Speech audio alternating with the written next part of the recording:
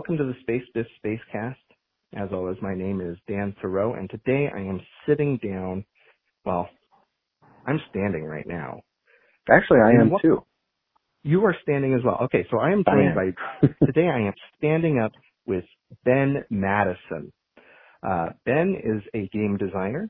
He is known, at least to me, for a handful of designs, largely about religion. So Nubia, the First Jihad, and the Mission, all of which I have played. I've also played the White Tribe. Welcome, Ben. Thank you. I also designed Gorbachev on the Fall of Communism, which one could argue, and from a certain perspective, is a religious game as well. Oh, really? Why don't you argue it for me? Well, the ideology of communism, which has all the classic aspects of religion. The destiny of humanity is known by the prophets, but we have our role to play in bringing it about, which is sort of, if you take Marxism at its word, is how the universe, how the human condition is supposed to develop. And in the 1980s, we discovered in the Soviet Union it didn't develop as it was expected to. Mm-hmm. So I believe I designed a game on the fall of communism, and you play Gorbachev and his advisors trying to hold the Soviet Union together and come up with a treaty to create a more perfect union without the whole thing falling apart into civil wars and strife the way it did historically. Now, I understand. I was going to ask you, actually, so this is a good segue. Mm-hmm. Now, so Gorbachev would be more in line with your formal education. Is that correct? Correct. Yeah. I tell people this is the story of my life. I majored in Soviet studies, and I graduated in 1989, the year the Berlin Wall came down and my degree became useless, which is why I drive a truck today. Oh, really? Mm-hmm. So are you a long haul trucker? No, I'm a short haul trucker. I worked for 13 years with a flower company, a local flower company delivering flowers. And then this spring that went out of business, although it had nothing to do with COVID, believe it or not. And so now I work for a garden supply company, and I deliver grills, but I do mostly transfers between the warehouse and the stores. So everything from I live in Milwaukee. So everything from Green Bay in the north to northern Illinois in the south. That's my territory. Okay. So what kind of, in terms of hourage, what kind of distance is that for those of us who don't know the geography? The longest single journey is about 2 hours. Okay. So I'm home every night. It's not I'm not sleeping in the back of my truck or anything like that. Yeah. Here in the West, we measure everything by hours. Yes. So how did you move from Soviet history to your interest and education, it sounds like informal education in early Christianity? Actually, my interest in Christianity predates my Soviet studies. I had a religious conversion experience the summer after I left high school and graduated from high school. And it was actually in the Mormon tradition. And so that began, I was born and raised atheist, and then I had my conversion experience when I was 16, I think, 16 or 17. And that got me into the history of Christianity, because Mormonism claims to be a restoration of primitive Christianity as it was known in the time of Jesus and the apostles. And so I began to learn more and more about that period in Christian history. And over a long period of time, it led me to diverge from the Mormon tradition. I'm Episcopalian now. But that study of early Christianity really fascinated me, and it's always been in the back of my head, or at least has been for several years, to do a game on it. And the opportunity presented itself. White Dog Games seemed thrilled with the idea, so I went and designed the mission. So before we dive into the mission, I would like to ask you, and later, of course, I would like to ask you more about your own personal faith journey. Sure. But just for the sake of anyone who's listening who maybe wants to get to know you better, if you could pick a highlight reel of your top 3 games that you designed, what would be the best games, the games that would be most indicative of your overall personal canon, what would you recommend to newcomers to Ben Madison? Well, it's funny because I'll start with one that a newcomer is probably unlikely to play, but that is Absolute Victory. Absolute Victory, which was published a few years ago by Compass Games, which is my one and only entry in the monster game category. It is an enormous game. It took 20 years to design. Wes Ernie, my game design partner, and I worked on that really starting in the late 1980s, and then it wasn't published until 3 or 4 years ago. And that is a gigantic global scale game on the Second World War. And what makes that game sort of uniquely Ben is that it has a random event system that has over 2,500 random events in it that govern all sorts of things that in other war games players are responsible for, especially a lot of political and economic things that are really beyond a country's control, but which is why I wanted to make them random. So sort of to justify having a complete world map, there are a number of events, for example, of possible pro-Axis or pro-Allied coups in Latin American countries. Mm-hmm. So you draw the chit and it says, well, on a, roll 2 dice, on a roll of 2 sixes, there's a pro-Axis coup in Argentina. And I didn't like the idea of players having, the players with the Eye of Sauron being able to point their finger at Argentina and say, I'm going to try a coup here. Mm-hmm. My assumption when making the game was every government is trying to maximize its chances with every other government on the earth. I just wanted the random events to show when you actually get inside the presidential palace and have an opportunity to really make a difference. Right. And that's an interesting approach. In part, so one of the first games I played was Axis and Allies, which of course has Brazil as this big, Latin America occupies a big portion of the map for some reason. Mm-hmm. Right. Even though it is totally an appendix to the rest of the game. And Brazil is this big pro-ally country that seemingly just, that entire theater just doesn't matter. Right. Yeah, one of the great powers. But actually, Absolute Victory is kind of like that because it is a global map.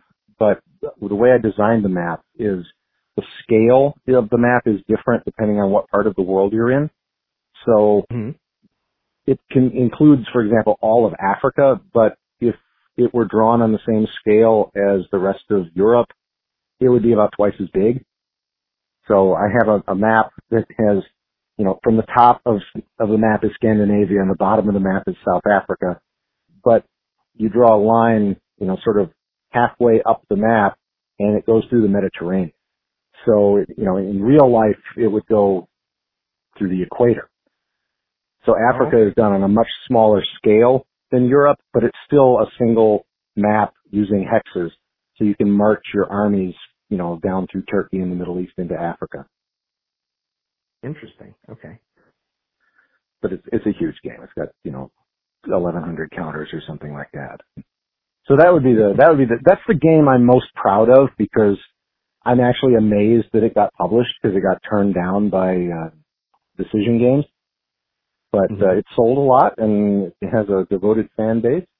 So I'm quite proud of that game. Other games that are, distinctively mine, I would have to say the White Tribe just because it's a unique game system that I tend to be kind of derivative when I design games. I don't mind borrowing systems from other people's games. I always ask their permission before I do it. But I've published a lot of games that copy other people's game systems. I just put them in different settings. But the White Tribe is a very unique game system. So I'm quite proud of that. That's a game on the Rhodesian Civil War of the 60s and to the late 70s. And then really the mission, because the mission is just such a cool concept, to do a game on religion and not about war per se, and yet have it within the general boundaries of war gaming as a hobby. I think it appeals to the same people, but it also apparently has a broader appeal. It's selling really well. So I'm very proud of that, and it has a lot of my own little personality quirks and historical interests in it. So I enjoy that. That's great. Well, I'm glad we're here to talk about one of the games you'd recommend, and you didn't say Nubia, and it turns out we're going to talk about something I don't care at all about. So what I wanted to talk about today, Ben, is the mission, of course, but I wanted to talk about it in as a study of three artifacts in one, so to speak. So I wanted to talk to you about the mission as a plaything, as a religious artifact, and then as a personal artifact. So why don't we start with, and I feel like this peels back the layers a little bit, where we're going to start with it. Here's the game on your table that you'll play with. Here's the game maybe you'll think about. And then here's the game that exists to you as the author of the game that maybe is a little harder for people to learn about because they don't necessarily get to ring you up and have a conversation with you. Sure. So why don't you give us the elevator pitch? But this is a very slow elevator, like in a mine shaft, and maybe it's a little broken and rattling. What is the mission for someone who's listening and has no idea? How would you distill this into a few paragraphs? The mission is a solitaire game where you play the early Christian church. You start off in Jerusalem with a handful of apostles, and you send them out into the Mediterranean world, the Middle East, North Africa, East Africa, Persia, Central Asia, Eastern Europe, and Western Europe. And you are trying to convert the world to Christianity. So you explore, you discover territories to see who the people are there. Are they receptive to the message or not? Are they easy to convert or hard to convert? Do you then spend time converting them, or do you move on to the next territory beyond and discover them? Maybe they're more fertile ground.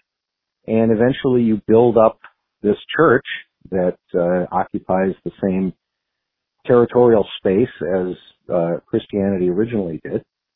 Then you have the fall of the Roman Empire. You have a number of other historical events that come in at more or less the same time, or more or less the time that they should historically, including the rise of Islam, which then attacks you from behind. Your base used to be in the Middle East. Well, now their base is in the Middle East, and they're attacking you. And then eventually you come to the Crusades, which is the grand end of the game. You total up your victory points. You see how many people you've converted, how widespread the church is. Were you able to hold it together ideologically, or did it splinter into different factions? Have you been successful at suppressing heresy, things like that? And you total up your victory points and see how you did. Now, so it's my understanding that this is somewhat based on the Mound Builders that you co-designed with Wes Ernie. Is that correct? Correct. Yep. Yeah, just the general concept that you start in a central position and you build your community, and then your community is threatened from outside. So that's the same concept. The States of Siege system, which I don't know if you want to explain that, if your listeners are familiar with that, but the States of Siege system usually involves you control a territory, and then enemies come at you on these different lanes, and you try to hold them back. What made Mound Builders different was that you start off in the center, and then you have to expand along those lanes. You have to build your empire. And then the enemies come at you. So your success in the game doesn't just depend on how well you resist enemy attack. It depends on how well you were able to build up your empire in the first place before the enemies even show up. So you have used States of Siege in a few of your games. Was Mound Builders the first one that saw players expanding outward before being compressed by threats externally?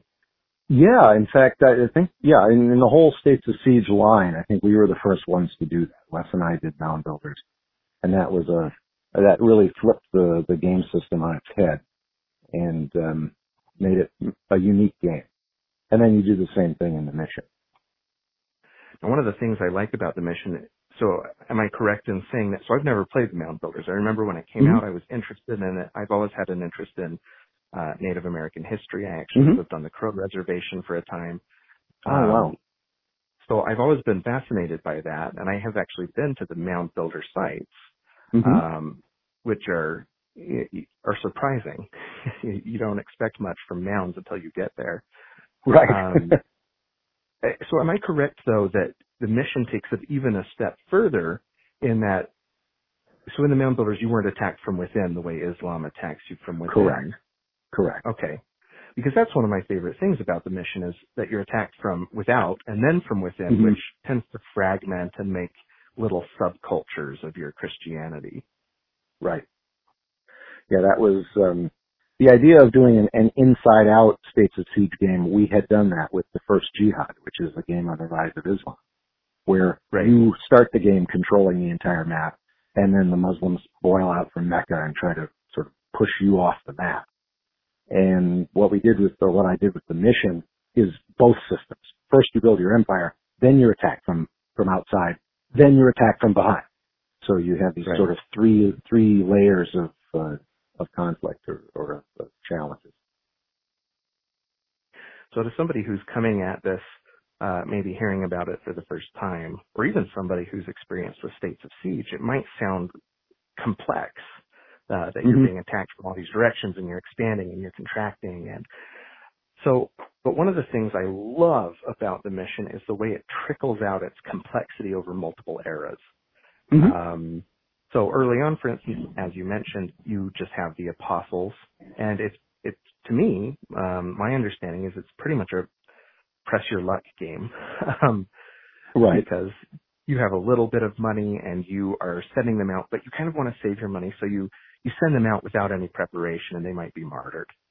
And that's all the game is until you end the apostolic age and enter into a different age, which is more about the state of the Roman Empire in relationship to the early Christian movement. And it just keeps trickling out those rules. So it adds the barbarians, for instance, and then it eventually adds Islam. How did you choose? So this system, I would describe it as telescoping. How did you choose what to include? How to do that? Were there any challenges in compressing 1,000 years of history into, 6 discrete eras? What was the thought process behind that? Well, I knew from the outset that there was a lot of stuff I would have to leave on the table that I just couldn't include because of the complexity of it. And a number of people on Board Game Geek have suggested, put this in, put this in, and put this in. And my reaction is, yes, go ahead, please do that as a house rule.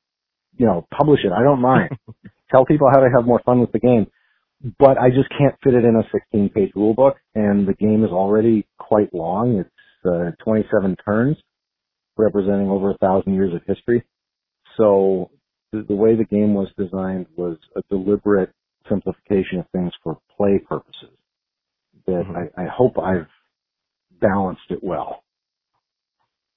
And judging by reaction, I think I have. Was there anything that was particularly difficult for you to cut out? Let's see. There were a number of things about ecumenical councils that I wanted to make more complex, and eventually I just left them out. The combat system, I made as simple as I could. Just, sort of die rolling. You got to roll higher than a number. That was another thing that could have been more complicated. And the whole system of the Arabs coming out, originally that was more complicated, and then I just decided to make it completely random to sort of give the player this sense that the world he knew is falling apart. You don't know which way they're going to come. Well, you know which way they're going to come from, but you don't know which avenue they're going to go and with how much strength.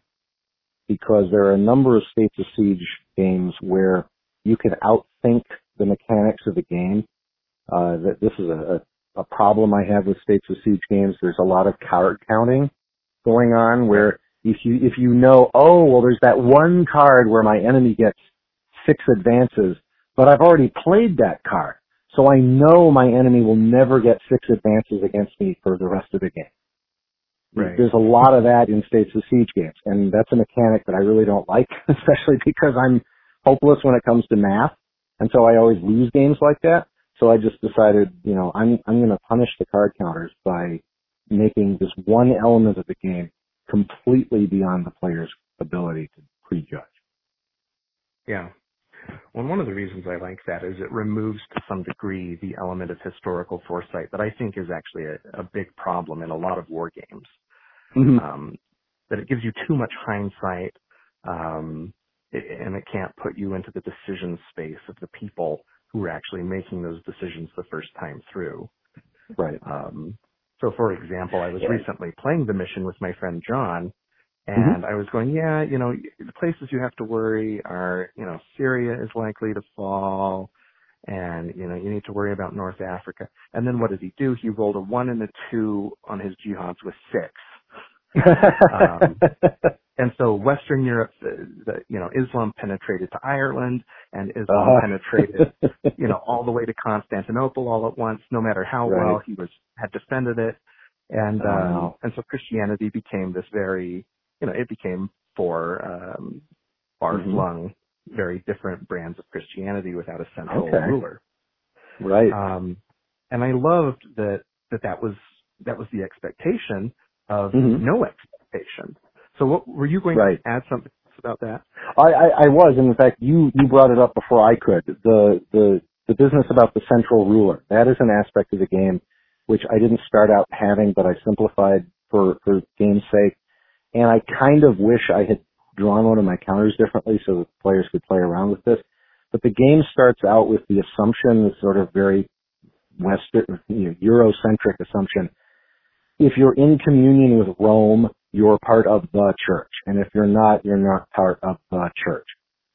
I just did that for simplicity's sake. Originally, there was the possibility that the successor of Peter, or whoever you want as the head of the overall church, could wind up on any of the 6 paths.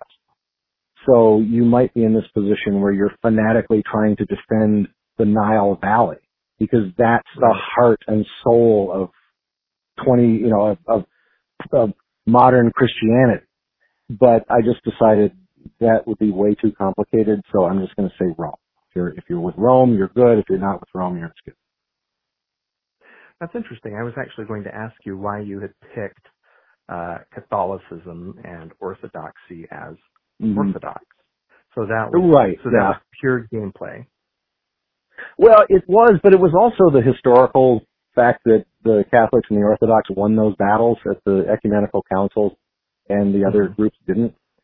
So I sort of had to decide, am I going to, how loosely am I going to mirror history in this? And I just decided to say that, the church councils get to decide who the winners and losers are, so I'm just going to stick with their decision for purposes of the game. Now, I exchanged emails with you a few months ago, and at that time, I don't remember when exactly it was. I think it was around the time that I was looking at the first jihad. And at that time, the mission had actually stalled. Yeah, it had. So what happened there? It seems like very quickly you went from saying it had stalled to saying, we're finished and we're going to print. We had a number of playtesters, and including myself. And we all sort of had this feeling that the game bogged down towards the end, and you were just sort of, after the rise of Islam, you were sort of just repeating yourself turn after turn.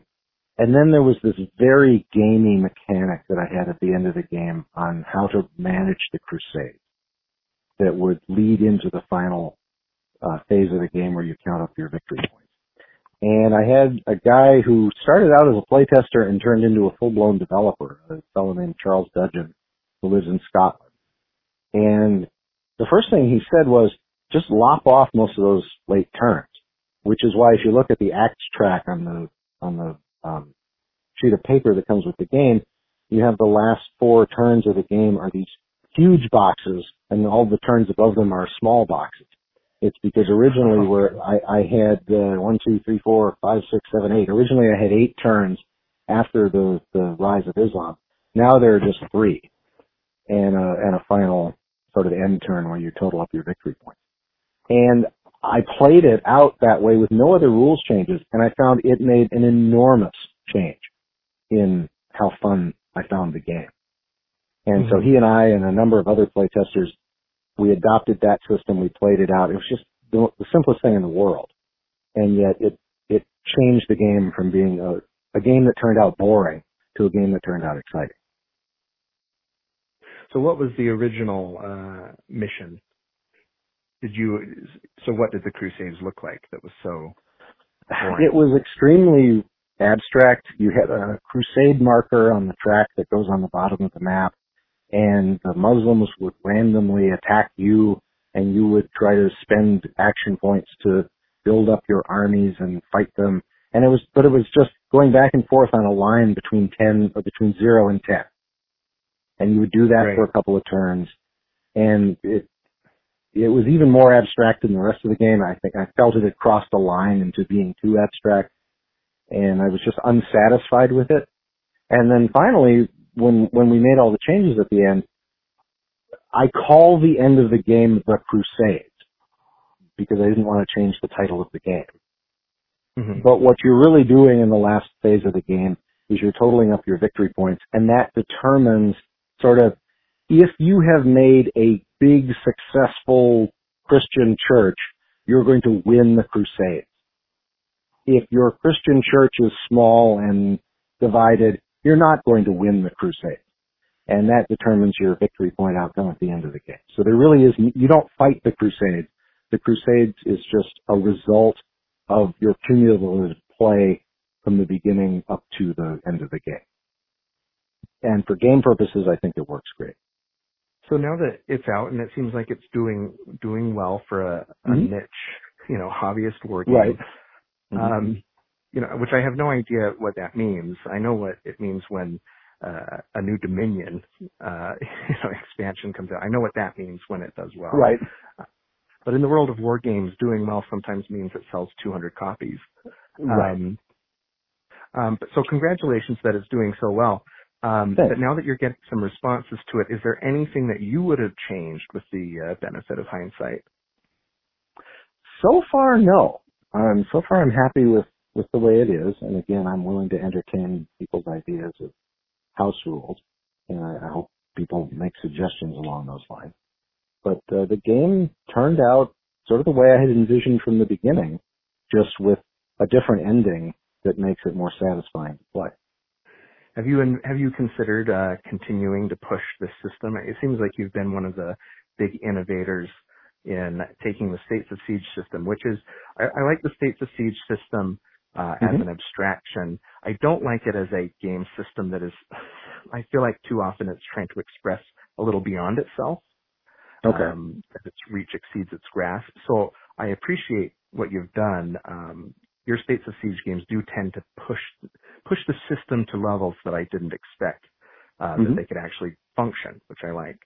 Are you thinking of moving again with the system? Are you going to take what you've done with the mission and apply it to another theater? What are your plans there? I really don't. I don't know what I would do with that system in another conflict. I know that Wes and I have talked about certain conflicts that would be cool to do as States of Siege games. The wars of Frederick the Great, the 7 Years' War. Wes came up with an idea for how to run that as a States of Siege game that I thought was brilliant, but we just haven't gotten around to doing it. So I'm trying to think, the next game I have on my plate, which won't be for a while, but it's a game on the Korean War, but that's not a States of Siege game. That's actually more like the White Tribe, although it's different. It's different in terms of its military system. But it's a very political game. You play Harry Truman, and you're not just trying to manage the war in Korea. You're trying to manage MacArthur. You're trying to manage Congress. You're trying to manage the press, and so you're trying to fight an election in the middle of the war, which did not work out well for Truman. And so that's the next thing on my plate. So I'll share an anecdote that I think will pivot us to the next way of thinking about the mission, which is as a religious statement, and it has to do with a question that I have seen people ask you, and I've heard your answer on Board Game Geek, but Board Game Geek is gross. It's paratext. It's not interesting. So I want to ask you. So here's what happened. So we had some bishops, our apostles had been martyred. This was still very early on. And I was playing with a friend, John, and he moved the bishop forward. And of course, what happened? I think you already know the answer. Right. We put out a tile that represents the people that, the small communities in the cities and provinces that we're going to try to convert to Christianity. And who did we put down, Ben? You probably found some women. We found some women. And of course, this isn't a problem for the apostles, but we put down the woman tile, and what does the bishop do? He flees in holy terror, turns rock and runs. He retreats to the land he came from. Right. Yeah, he retreats. He beats a trail, and of course we burst out laughing because in terms of gameplay, this is actually a pretty big event because it's expensive to move these bishops. Right. Yes. So what's going on? But once they're discovered, he's okay. He can go back into where the women live and not be freaked out by them. But it does cost an extra solidus to be able to move him back into that area. Correct. That's true. He can eventually come to terms with their icky women. Yes. But what caused his flight of terror in the first place, Ben? Is this projection or is this based on history? This was a game mechanic that was in search of a theme. I wanted something to be where you discovered an area, but you had to retreat from it to make it more expensive to eventually convert that area. And I didn't know what would cause that. And I went through a whole bunch of ideas of what could possibly cause that. Would it be heresies? Well, no, it couldn't because I already had a heresy system in the game. So, what would it be? I didn't want terrain or anything like that. That would be silly. So I just sort of said, he's flustered by women. I'm just going to have him retreat because there was women there. And maybe the women are being too assertive. Maybe they're saying, hey, we can prophesy too, can't we? No! So he retreats. And that's how it ended up in the game. That's interesting. I suppose I should have just said in the game, if you don't like this idea, if you think this is a historical, treat this as an optional rule. But so one of the reasons I was so fascinated with that, and I gather that some other people have wondered about it as well, right, is just because, so my background is in religious history. Mm-hmm. So I have my degree in late antiquity with a focus on early Christianity. And cool. For my thesis, I actually wrote about early Christian attitudes toward women. Oh, okay. And how it shifts. And so to me, the fact that apostles were not afraid of women. Right. Yeah. I was going, well, that's Paul and Priscilla. Right. They didn't seem to have a beef with women, but it was very rapid that some of the successors to the apostles did start to have some tension with women. I mean, even Paul potentially had, sure. Oh, yeah. Despite really relying on Priscilla. And for those who don't know, Priscilla is an early Jewish missionary who works with Paul. There's an outside chance she may have been an author of Hebrews. So looking at that and seeing Paul be comfortable with Priscilla, but still kind of, potentially write into some of his letters, but women, they shouldn't be teaching. They shouldn't be teaching that. They shouldn't teach unless it's Priscilla. But right. So I was wondering if it was that. But so it sounds like that was me reading in my own theme into the game. Well, that was one of the most wonderful things of your review of this game is you provided insights into my game that I wish I had had. That there were a number of things where you pointed out how this works historically or it works doctrinally. And I sort of vaguely, I was along those lines, but I would never have thought to put it as crystal clear as you did. So, that's why I recommend that everybody read your review of this game. So, okay. Well, thank you. That's kind of you to say. And I'm also glad that I rethemed the women part. Mm-hmm. Talking about that, I just read a biography of Mary Magdalene, and it was talking about how there are these early texts I mean, not super early, but early Christian texts that talk about all these things that Mary Magdalene went out and did. And then in the later editions of them, it's Peter who's doing the exact same thing. It's like she's just taken out of the story and replaced with a different character, a male character. But the stories are the same. Yeah. So there was definitely a change of attitude towards women as the church developed. Well, but I did not consciously design it so that the apostles would be immune to their feminine wiles while the bishops would be terrified of them. That wasn't really in my head, but if that's the way somebody wants to read the game, more power to them. I think it's a great story. Well, to me, I could have sworn that's what you were trying to do, because one of the things that's so impressive with that period is just the early Christian views on women. Obviously, we wouldn't think of it as liberal or conservative. Right. Those are much later terms. But if you want to use those terms, that Jesus was so progressive in terms of identifying the marginalized and elevating them. And so were the apostles, sort of. And then their successors were sort of. And that sort of just keeps modifying it back toward kind of the Roman ideal. Exactly. To make Christianity safe for a Roman audience. Right. Or for a Jewish audience, for that matter. True, yes. Everyone had a beef with women. Right. So one of the things that I really appreciate with the mission is that it's other than the Catholic Orthodox thing, is that it really avoids the Eurocentrism that usually appears in narratives about the expansion of Christianity. Arguably even including the New Testament. Right. So what was the thought process there that you allowed Christianity to move in all four compass directions instead of just west? Well, I understand you had some associates helping you. Right, yeah. I come from a background where my academic background involved a lot of contact with people from Eastern religious traditions. I had a Coptic Christian roommate in college representing the Christianity of Egypt, which at the time I had never heard of. But I remember when he introduced himself, he said, "Hi, my name is so-and-so, and I'm not an Arab. I am an Egyptian." And okay, I thought Arabs were Egyptian. And he explained to me, no, Arabs colonized Egypt, and the original Egyptians were Christian, and there's still 10 million of them, and they're still there. And I have a friend who's an Armenian Orthodox deacon. He's actually a convert from Lutheranism, but he's Armenian Orthodox.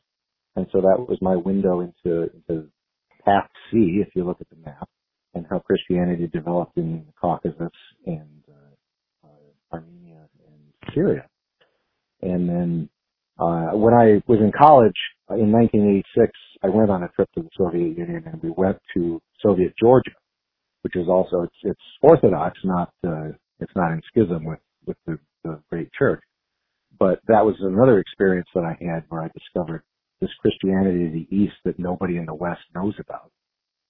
And I was just fascinated by it. And so since then I've been to all sorts of religious services and cultural events and everything for all these separated churches of the East. Unfortunately, we don't have an Ethiopian congregation in Milwaukee for me to attend. But I would have loved to do that in the age before COVID.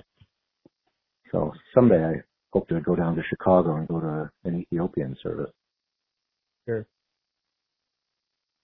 But that was, just from a game perspective, I wanted to do that thematically, but also because it's a States of Siege style game, you have to have a certain number of paths.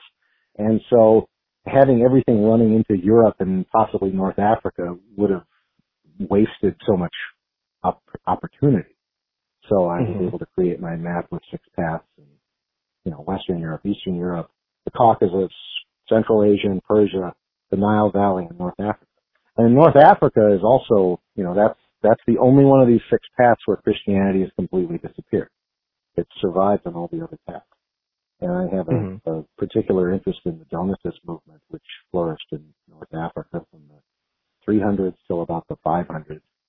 And it was in opposition to the Catholic Church, although theologically it was very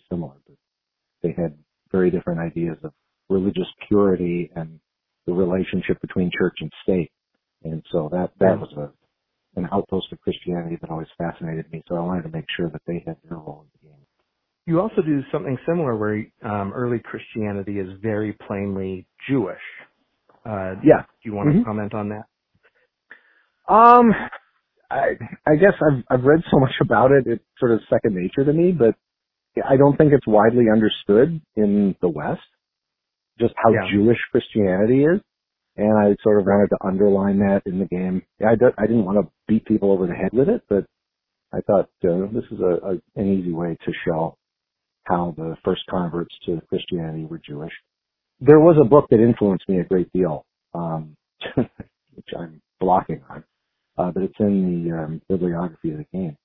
It's written by a sociologist, and it talks about how the way he runs the numbers to try to figure out how this religious movement could grow so quickly from a base that's so small.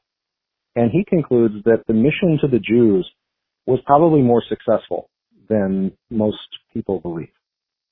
That it was, Christianity was a form of Judaism that would have been familiar to the Jewish population of the Mediterranean, which as time went on, becoming Christian, you could retain a sense of your history and your heritage, but you could also be okay with the government.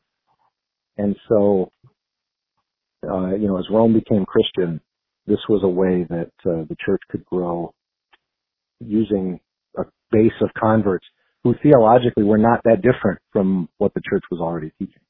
So those are things that I look at the mission, and as I wrote in my review, one of the things when examining the mission as an argument or as a statement, I think it behooves us.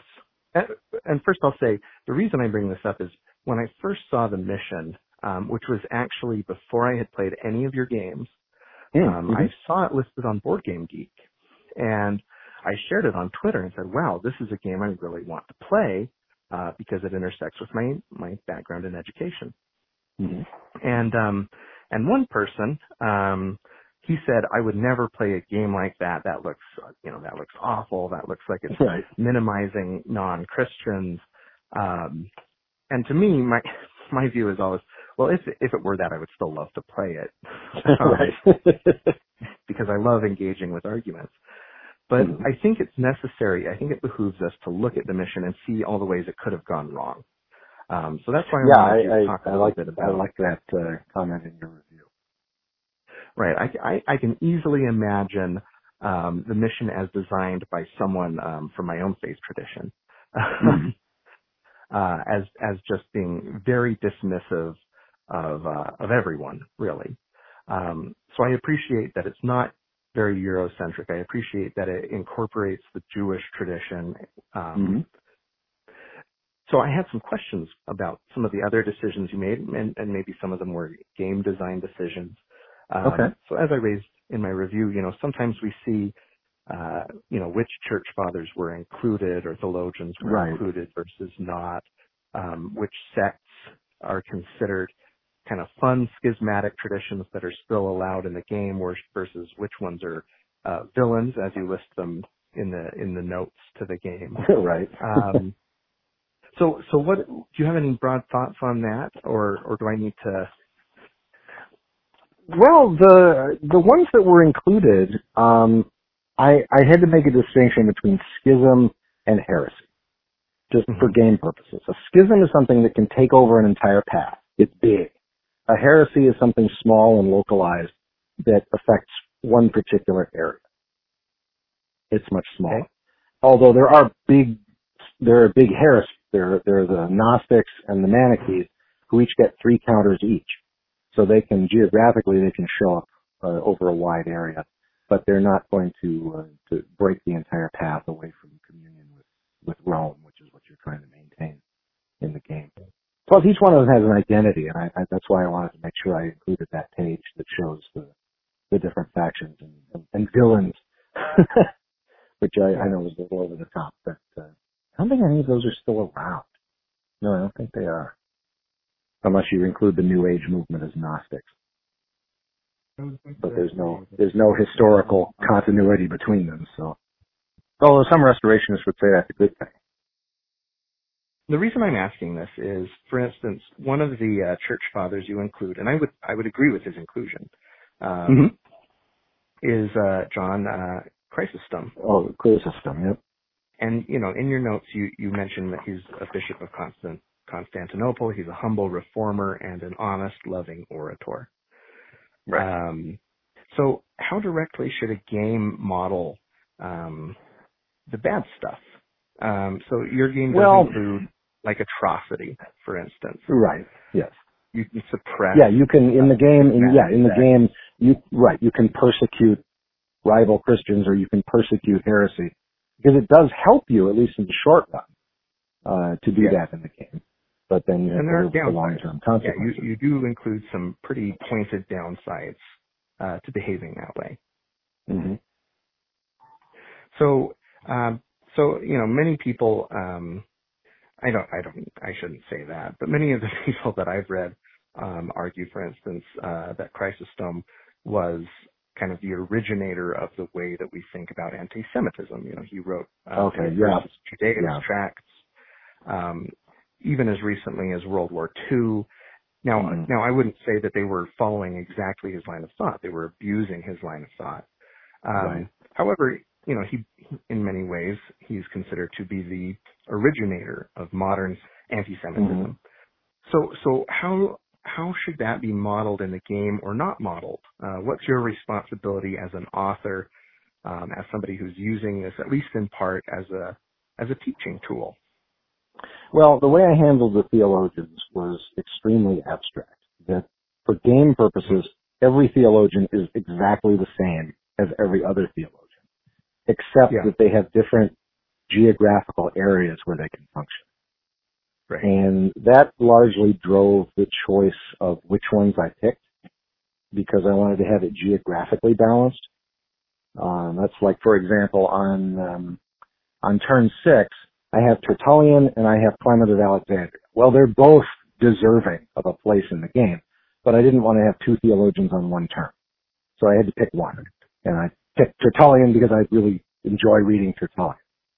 So that's how that turned out. And then at the end of the game on turns 23 and 24, you have Isaac of Nineveh and John of Damascus, who nobody outside of maybe Eastern Orthodoxy has ever heard of.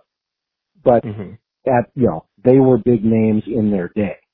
So I included them because they fulfilled my requirements for geographical balance.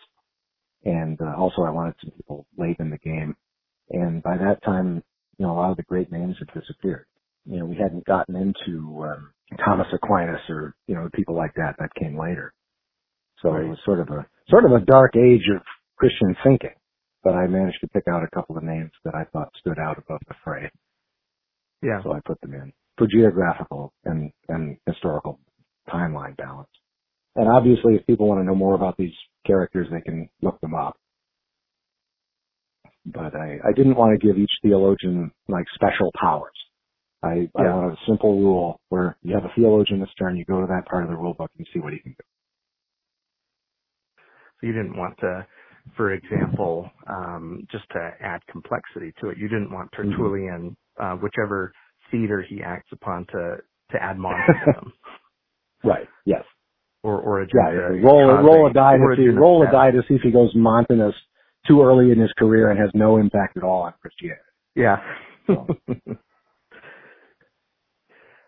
So how do you make the decision of what atrocities or what representation gets included or not? So in this case, it seems like the decision was fairly easy, that you wanted theologians and church fathers to be occasional power-ups that would help you in case you didn't have much money. You had a lot of bad wafers. So apart from that, was there a thought process behind what gets included? Like anti-Semitism, for instance, gets rounded out entirely. Mm-hmm. Yeah, I mean, with the theologians, the other thing that I wanted to do is that they can backfire on you, because if you use them too much, they raise your Dark Ages level. So that's a way that you can always do things with theologians that will help you, But if you're greedy or desperate, or you want to push your luck, you can try making them even greater figures than they are if you just do the minimum. And then there's that possibility that they can blow up in your face, which theologians often did. Sure. So do you regard the mission as a teaching opportunity? I think so. I absolutely do hope that it gets used in Sunday schools and other such venues, because I think there is a lot to learn about it, especially for American Christians especially American Protestants, whose idea of Christianity sort of fades after the crucifixion and picks up again on the door of the church in Wittenberg. That this is something that I wanted a game that ended before the rise of Protestantism, to show just how much stuff was going on, what kind of diversity there was, what kind of adventure this church was on for 1,000 years, and then before the modern period, before the Ren-Raff period showed up and changed everything fundamentally. One of the things that I do appreciate quite a bit, so my own tradition is also Mormon, and in Mormonism there's basically doctrine. It's sort of a wiggle room doctrine about the great apostasy. Right, and, yes. So there is a book written by Talmage, is the author, called The Great Apostasy, which very famously argues that Christianity was entered into apostasy pretty much by let me look at your Acts sheet. By what turn? Oh, yeah. Entered the Great Apostasy. Probably by the third turn. Okay, yeah. Yep. So everything between turn 3 and 27, within my faith tradition, would be considered to be evidence. And of course, this is not a good argument. This is working backward from the conclusion. That any innovation, anything that any of these theologians would have argued or introduced, would therefore be wrong. That these would be the heresy. So I do appreciate that quite a bit. Well, and from where I'm coming from the RLDS tradition. That was my world, my Mormon world, was the Reorganized Church of Jesus Christ of Latter-day Saints, based in Independence, and the offshoots that came off from it, including one that I was the church historian for over 10 years. And in that tradition, the counting, the point from which you draw your conclusion and count back from is the year 570. Because the idea was that the year 570 marked the apostasy of the church, because in the book of Revelation, the woman who represents the church is supposed to go off into the wilderness where she remains for 1,260 years, and then she returns and brings all the great blessings with her. Well, let's start in 1830 when the church was born. Let's count back 1,260 years, and what do we get? Oh, 570. So something must have happened in 570 that marks the apostasy of the early church. So people in that faith tradition are committed to an idea that the church survived somehow for 570 years. And I don't think they've done a good job explaining how that could be, because the RLDS tradition, at least the traditional conservative RLDS tradition, is very religiously conservative. There was an RLDS historian who referred to conservative RLDS people as Southern Baptists with 2 extra books of scripture to interpret strictly. And so the RLDS tradition has come out with a number of books over the years. The best known one is probably Daniel McGregor, Marvelous Work and a Wonder. And I just lapped that stuff up when I was in the RLDS tradition. I love that stuff.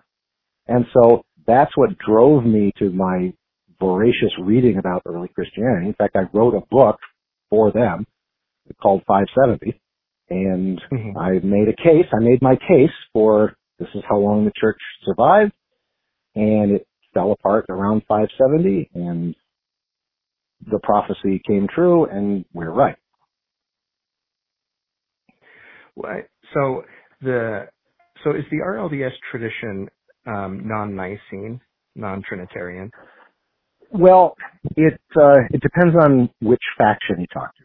In 1984, the prophet of the RLDS Church, Wallace B. Smith, the great-grandson of Joseph Smith Jr., had a revelation which allowed the ordination of women.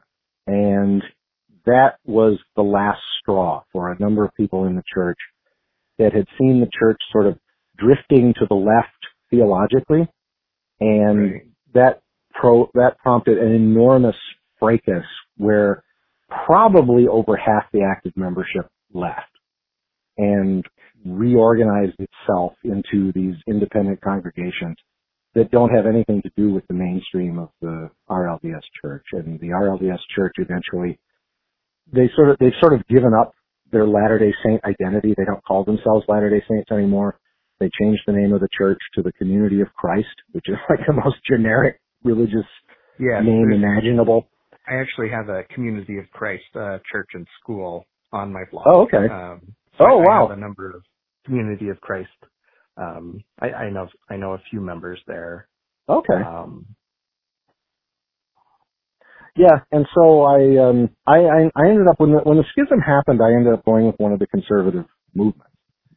But I was always on the liberal end of the conservative movement, and I was too liberal to be in them, and I was too conservative to be with the mainstream RLDS, now the Community of Christ. So the moderate's plight. Yeah. So I sat in my cubicle and wrote my articles for the church magazine, and I wrote my book. But eventually, it all fell apart. We had a prophet who was stealing money from the church, and he eventually left the church that he had founded, and he actually became Mormon. And so he died in full fellowship with Brigham Young. So, which is like the ultimate apostasy if you're an RLDS member. Right. So, right. Oh boy, he went west. Yes, he went west. He went with the Hiram Smith family rather than the Joseph Smith family. So I want to return to this in a moment. Okay. For now, after this I want to digression about Mormonism. And I do want to return to it because Mormonism fascinates me in terms of its obsession with ancient Christianity, but also its dismissal of ancient Christianity. But I want to return to that in a moment. For now, I wanted to ask you a sort of metatextual question. So I've played 3 of your games that engage with religion, as I said earlier. And one of the things that people always ask me, so I am active on social media, and every week I tweet a list of everything I played. Okay. And I do like a little picture of the game, and I just write, whatever Twitter lets me write, which is 280 words, characters or something like that. I don't actually know how much. I just type until it tells me to stop.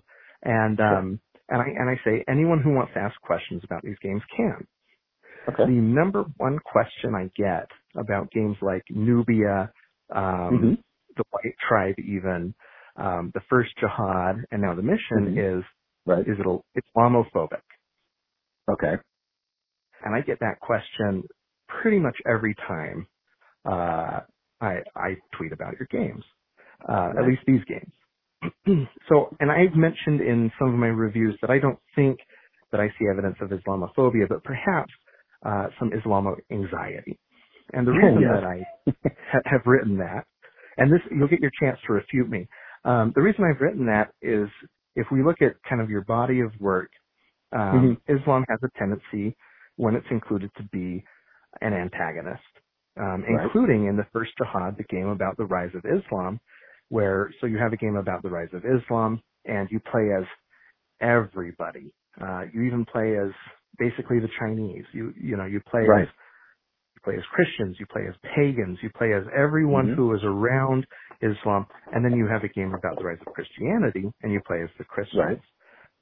So looking at this metatextually, what are your own perspectives? How would you answer the people who write to me to ask if the games are Islamophobic?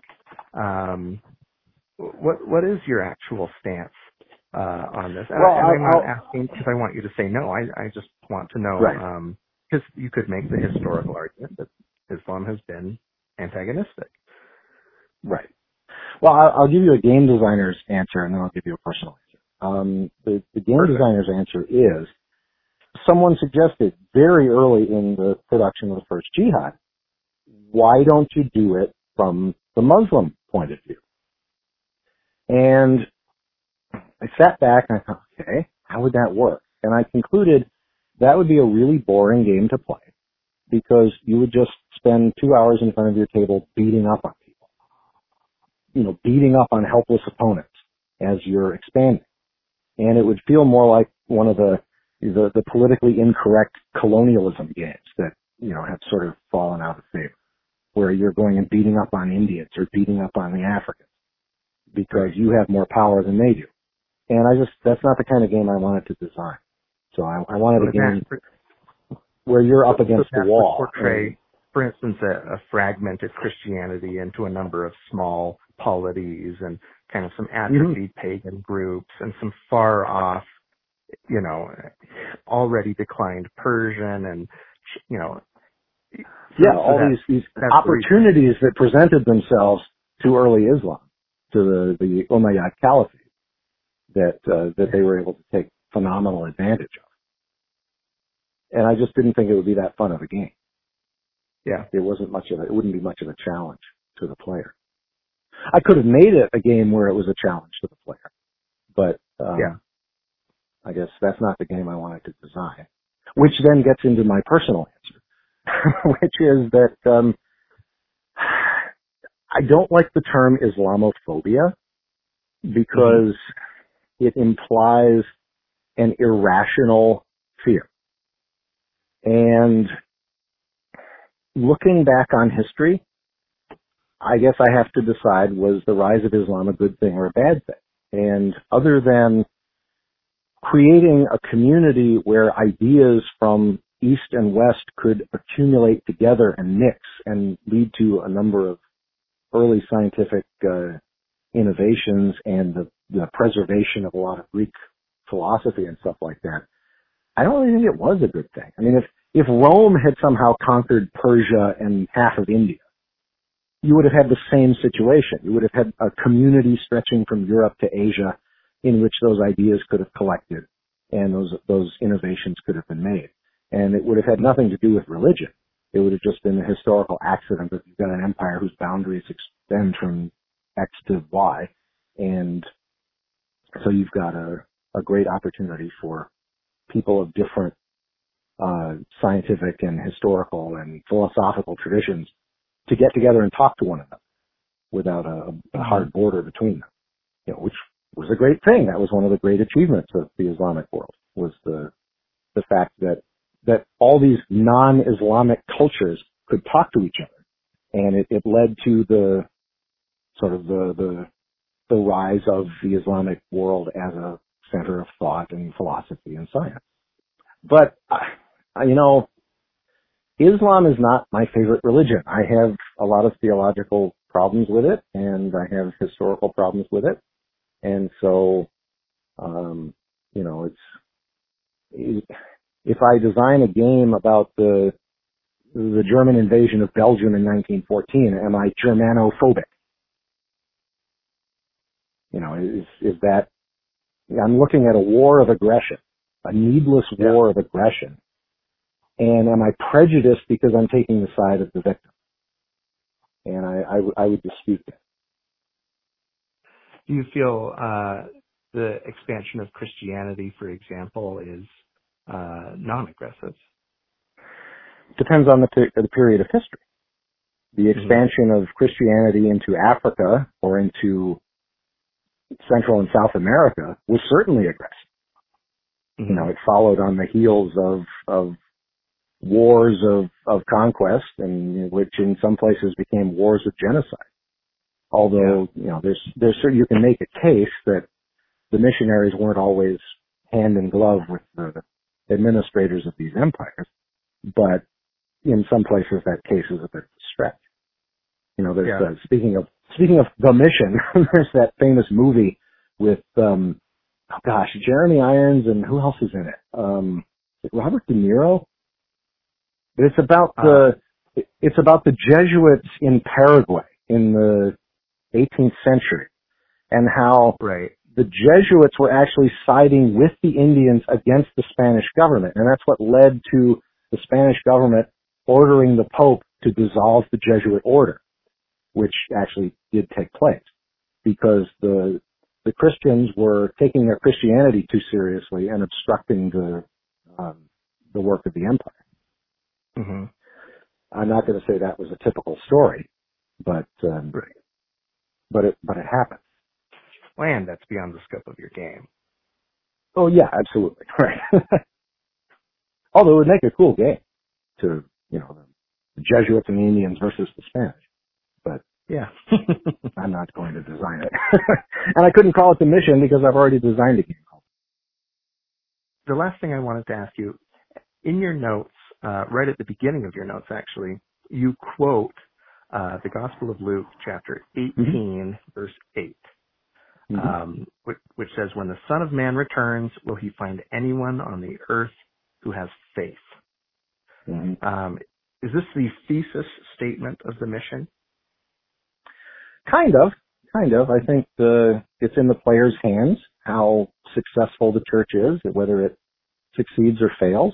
And I think that it's one of those exceptionally challenging scriptures because there are so many people who would read that scripture with puzzlement that, Christ established the church, and so of course it's going to go on, and it's prophesied that it will go to the ends of the earth, and it's prophesied that every tongue shall confess and every knee shall bow. So why is Jesus asking this stupid question? And I think those are the best scriptures, is the ones that challenge you, that make you think that Sure. it's not as cut and dried as you or your pastor says they are. And that's why I picked that out. So what is the perhaps more sticky or tricky meaning that you're applying it? In what way is the mission approaching or answering that question? The game is your opportunity to answer the question. If you believe in the cause, which can either be you believe in Christianity or you believe in winning this game, you try to do as well as possible, and that'll answer the question for you. And sometimes if you don't play well, the answer is no, or no one. Is there any commentary on not only the survival of Christianity as a noun or as an institution, but Christianity as an original doctrine? So, for instance, one commentator on my review asked the question, is Christianity, is its ethic, is it deontological or is it consequentialist? Do the means, are they justified by the ends, or is there a central moral code that should not be broken in the spread of Christianity? Do you have any thoughts at all on that in reference? I would certainly say yes, although it raises the specter of the no true Christian argument that Christians don't kill other people in the name of religion. Well, what about Constantine? Well, Constantine wasn't a true Christian. And I'm not sure that argument can be made. I think there are limits to what you can do and still be considered a Christian, but it's not my role in the universe to decide where those limits lie. Pivoting into the mission as a personal artifact. So you've mentioned your background, growing up as an atheist and converting into the Mormon tradition. And in the notes, you mention a religious experience you had, I believe, at the Hagia Sophia. Correct. Could you give us some sense of your own religious journey since you've moved between multiple faith traditions? Mm-hmm. Well, I was born and raised atheist, and then when I had my conversion experience, it was within the context of Mormonism, and one of the key elements of Mormonism is the idea that Jesus established one true church, and that anyone outside that church is, if not damned, at least not in true fellowship with Jesus. And just quick sidebar. Sure, go ahead. So does the RLDS Church practice baptism for the dead? It does not. Okay. Which I actually had a problem with for a long time, because I always thought that made sense to me intellectually, that, baptism for the dead. And then as I got older, it started making less sense to me intellectually.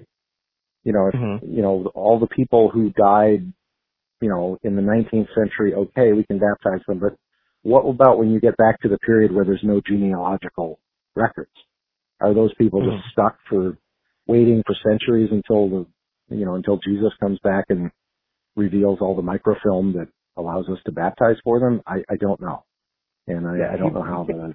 When scriptures talk about his great host, that's actually, that's microfiche. Right. So sorry, go ahead. So I found myself in a tradition that believes that there's one true church, and that you have to be a part of that church or face damnation. And as I got older and more well-read, I started to have problems with that. And then it really started to worry me that Christianity had, and again, this is an interesting way to think about it.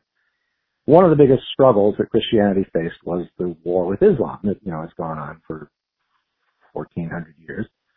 And it wasn't the Restoration movement that faced that struggle. It was the Christians that we all considered apostates. And it distressed me that people in my own faith tradition lived a safe and secure life in America, where we don't face persecution, no matter what people on the right say. Christians are not persecuted in this country. I don't believe. And so visiting the Middle East, I visited the Middle East several times and come into contact with Christian churches and Christian communities over there, visiting churches in Israel and Jordan and Egypt and other places like that. But it was when we went to Hagia Sophia that it really sort of hit me that it was unfair for me to consider these people apostates, that I had to take their Christianity seriously, and I had to look at what they believed, not just from the faith position, the faith tradition that I was a part of, but to try to look at it more objectively. And I had done all the reading. I just hadn't come to the conclusion. And I finally decided this is the last straw for me, and I'm going to try to find a place for myself in the wider Christian tradition. And the irony of all that is, for me, when I was a kid, when I was a teenager, I was extremely prejudiced against the Bible. I had all these books from American atheists, how the Bible makes no sense, it's full of contradictions. It's got, what were the words that Pilate actually wrote on the cross? Well, each of the four Gospels says something different.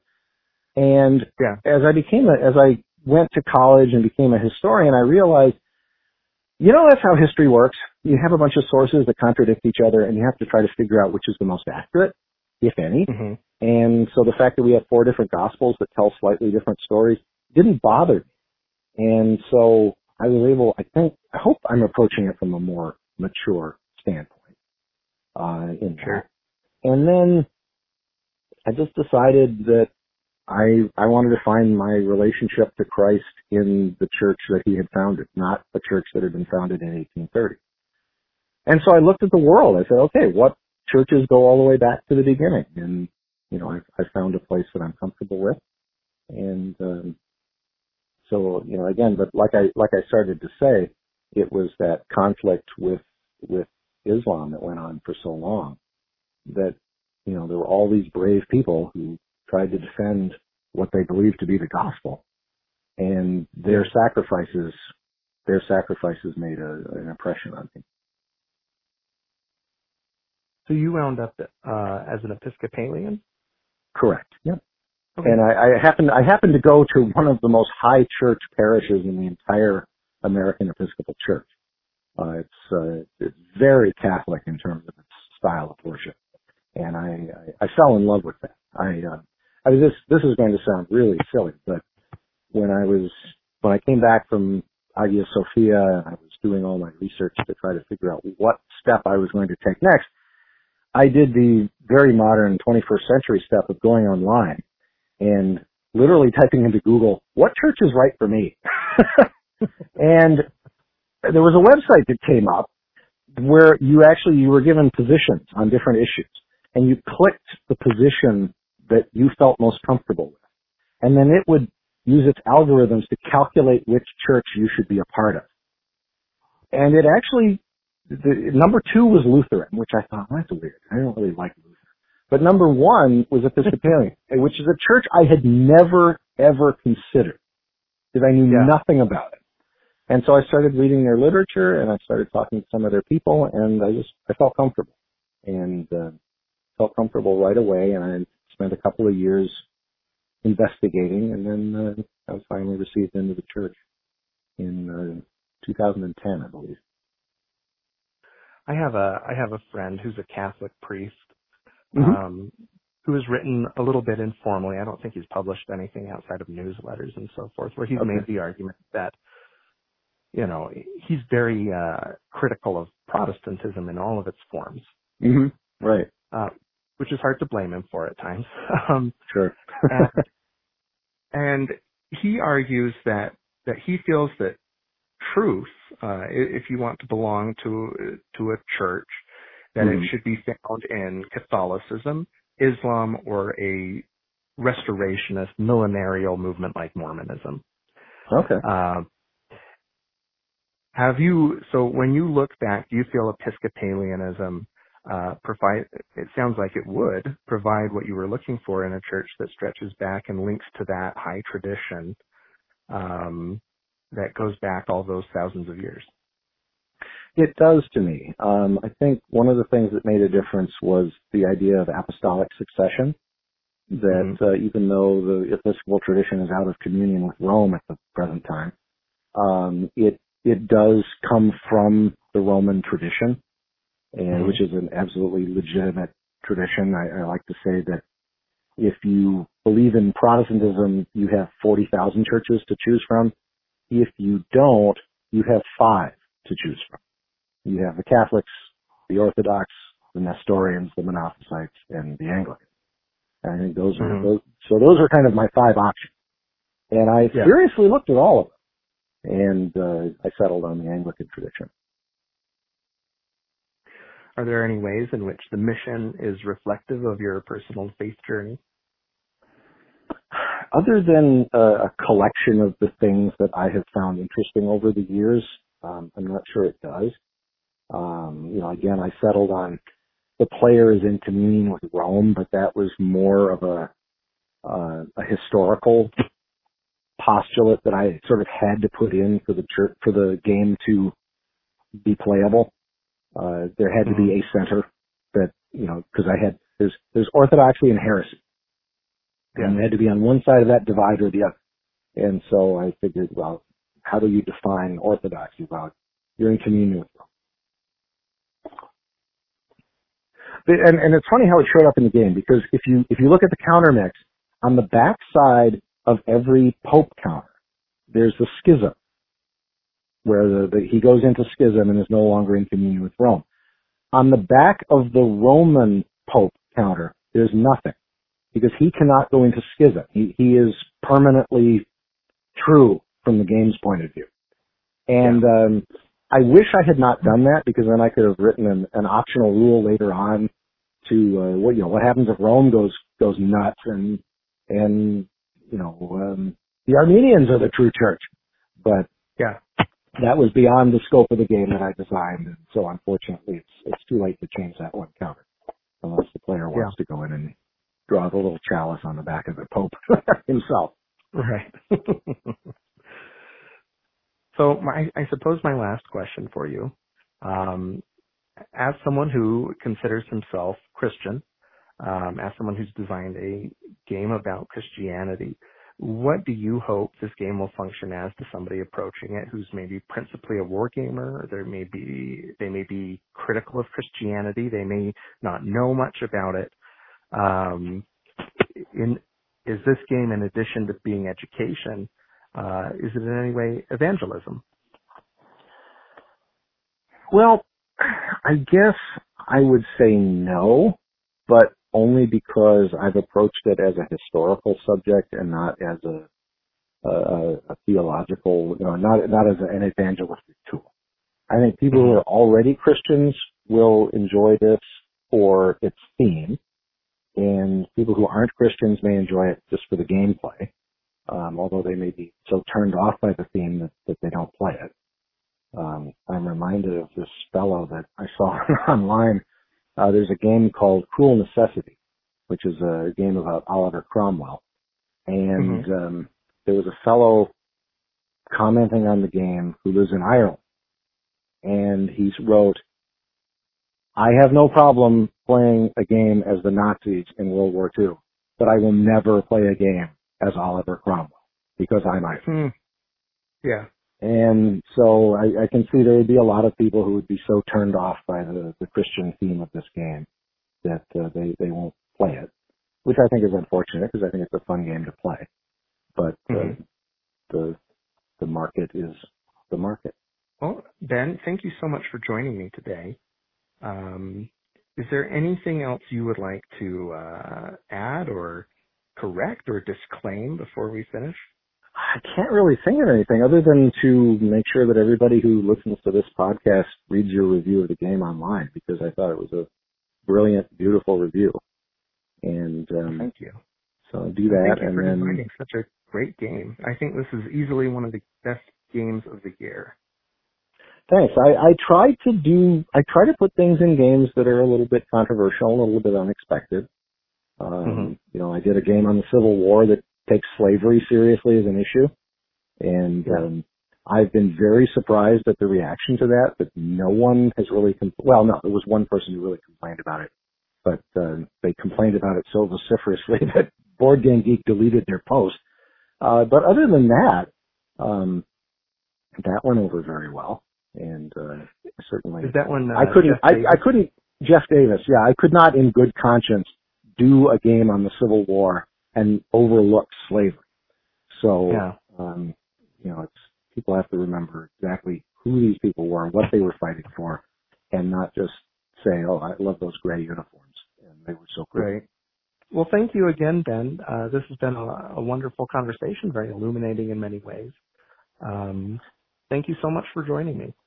Well, thank you. I've enjoyed this a lot, and I hope it gives people some insight into what kind of a designer I am. And, my games are idiosyncratic. I forget who it was, but there was a famous author who said, "I write the books I would like to read," and I design the games that I would like to play.